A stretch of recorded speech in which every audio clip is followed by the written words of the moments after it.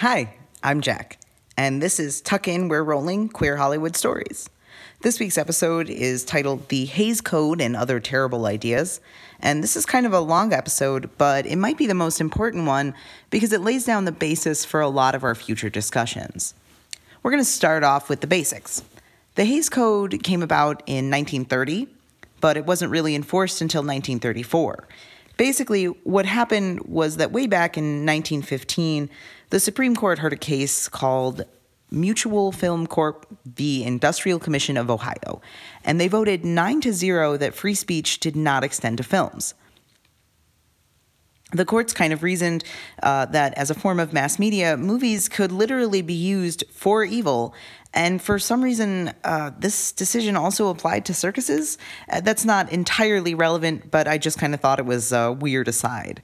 The decision by the court was what drove the studios to more closely and strictly regulate their content. This decision was eventually overturned in 1952 with the hearing of the Joseph Burstyn, Inc. v. Wilson case, also known as the Miracle decision because of the short film The Miracle that the case was heard over, and it really kind of marked a decline in movie censorship in the U.S., but by this time, the damage had already been done. So what was the Hays Code? The Hays Code was essentially the theaters and studios agreeing to self-censor in order to avoid losing any more money from religious-led boycotts of movies or local governments refusing to show immoral films. As I've mentioned, times were kind of tough in Depression-era Hollywood, and a lot of studios went under or cut their contract stars to save money or try to cut costs somehow. The code is officially called the Motion Picture Production Code, but it was known as the Hays Code after William H. Hays, who was the head of the Motion Picture Producers and Distributors of America, and it's basically the very racist grandfather of the MPAA rating system that we know and love today. Now, how does this come back to queer history? Thank you for asking, all 6 of my followers on SoundCloud. Let me read the entire section of the Hays Code pertaining to what it calls impure love. In the case of impure love, the love which society has always regarded as wrong and which has been banned by divine law, the following are important. 1. Impure love must not be presented as attractive and beautiful. 2. It must not be the subject of comedy or farce or treated as material for laughter. 3. It must not be presented in such a way to arouse passion or morbid curiosity on the part of the audience. 4. It must not be made to seem bright and permissible. And 5. It must not be detailed in method or manner. I've included a link to a copy of the Hays Code pamphlet and the transcript of it that I just read from on the blog, so you can go check out the kind of stuff it talks about. And it talks about a lot. No interracial marriage or romance, no adultery, no white slavery, no boobs, no disrespecting the American flag, and no dissing the clergy. It's kind of intense, and it also kind of explains a lot of the weird wholesomeness and out-of-left-field endings you get with a lot of movies from the 1930s and 40s. You know, a lot of criminals end up going to jail and being punished for their crimes kind of thing. There were obviously stereotypes and stigma around being queer before the Hays Code, but it really cemented this feeling of othering extending even beyond queer people. The pre-code, you had a lot of movies that used drag or gender role reversal for laughs. In 1915, Charlie Chaplin dressed in drag for a movie called A Woman, and so did Fatty Arbuckle in Miss Fatty. Early films used the so-called sissy or pansy stereotype, one I'm sure you're familiar with, the flamboyant and feminine caricature of a gay man who had no real humanity to speak of and was only there for a laugh. It was kind of the beginning of this stereotype that, you know, we literally still see today. And even if it was harmful and still is, it wasn't as overtly hateful as some of the things that we're going to see later. Now, I've done a lot of digging into what was going on with pre-code lesbians, and I found some movie titles and a few references, but not all that much. Lesbians weren't shown as much as their gay male, quote-unquote, pansy counterparts, but if they were shown, they were butch cross-dressers for the audience to laugh at, or they were weirdo older spinsters who were dead by the end of the movie. Big surprise, right? Some notable portrayals of lesbians, overt or implied, include Louise Brooks in the 1929 German film Pandora's Box, and this is one where the romantic relationship is implied. There's Marlene Dietrich in Morocco in 1930, which we're going to talk about in detail next episode. There's a girl-on-girl dance scene in 1932's Sign of the Cross, and a butch lesbian in 1933's Women They Talk About. And, of course, there's Greta Garbo kissing another woman in Queen Christina in 1933. Of course, it's kind of difficult to find these references, so I want to point out that people have been dismissing lesbians and women who love women as gals being pals for a really, really long time. After the Hays Code, a lot of this overt sexuality gets swept under the rug, and it's buried underneath a ton of subtext. Culturally, you're looking at a time, again, going back to what we talked about last week with this whole masculine panic, when men are looking at homosexuality as a direct attack on masculinity. During the Depression, men were already feeling emasculated because they were losing their jobs and they couldn't afford to take care of their families. And they're looking at effeminate men and masculine women, and they're just freaking out. And so even though pre-code movies were using shock value, things like queer people or prostitution and violence to get butts into seats and boost ticket sales, there was still this pervasive anxiety from men getting all scared about their masculinity and from religious groups who were worried about the effects of on-screen sinning on polite society. The Hays Code essentially killed the pansy and buried queer people in hints and subtext.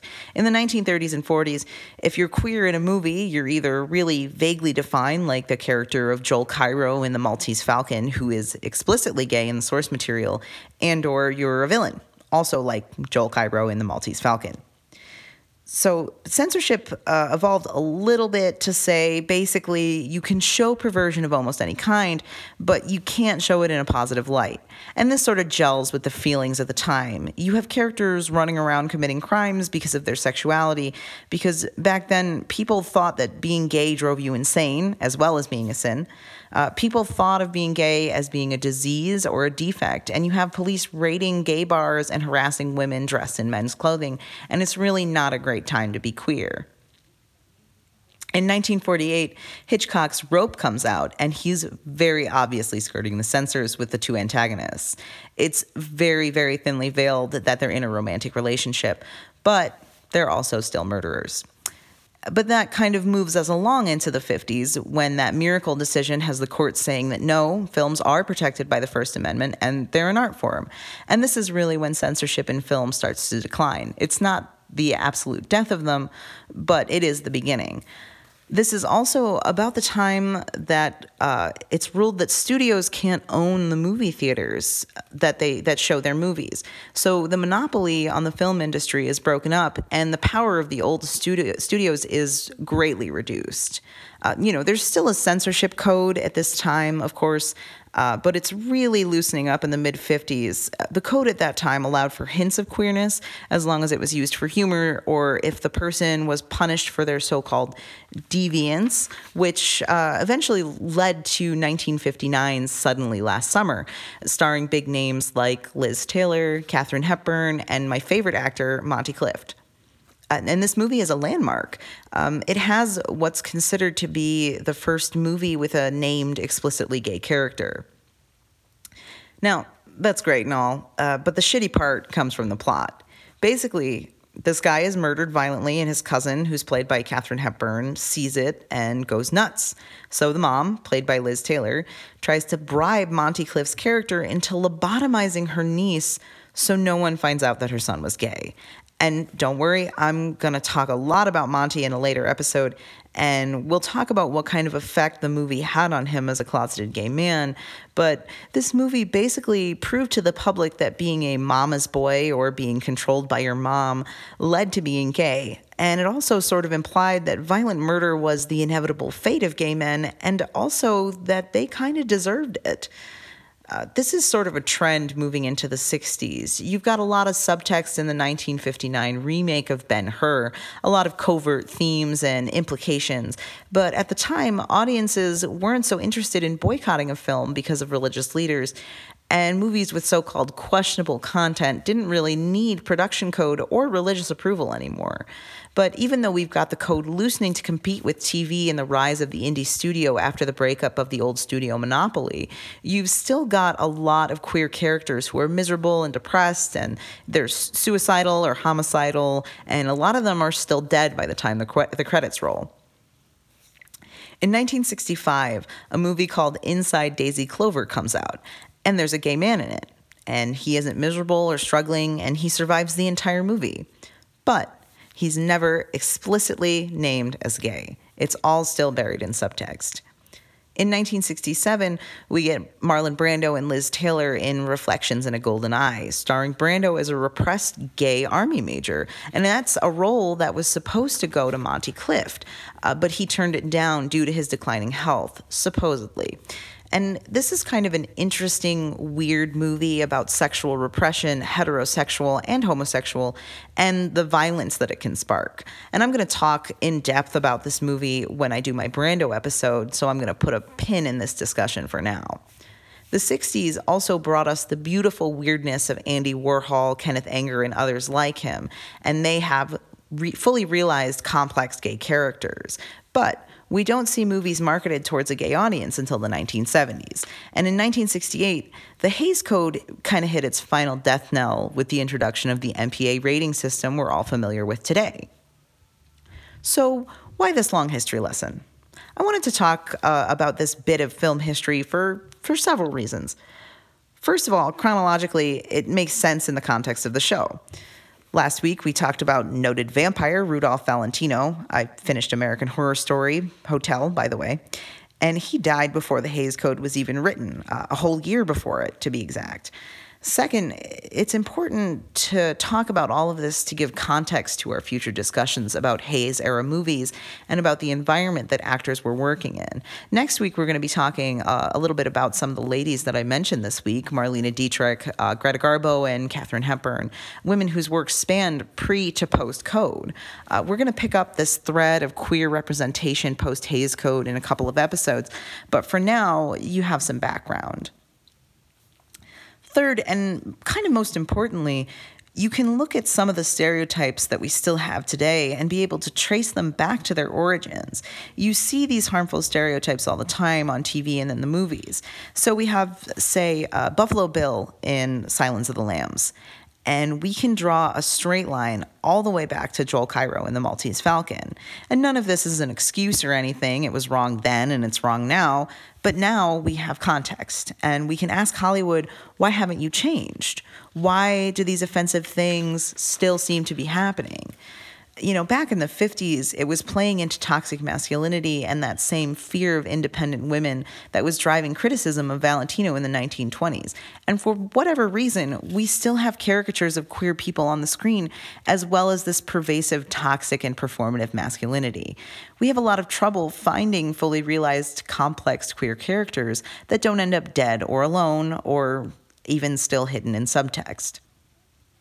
Now, there's a great moment in the last season of True Blood, really the only great moment besides Ryan Quanten and Alexander Skarsgård's sex scene, when Lafayette lashes out at Jessica after she catches him and her current boyfriend hooking up.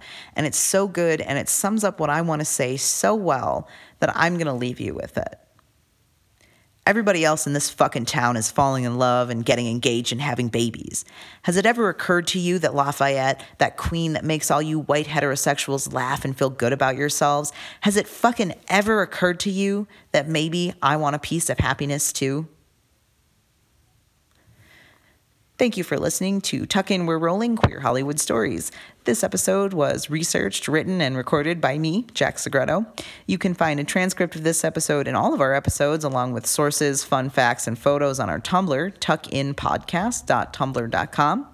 You can also give us a like on Facebook at facebook.com/tuckinpodcast. We accept messages on both of these platforms, so feel free to shoot us suggestions for show topics and comments.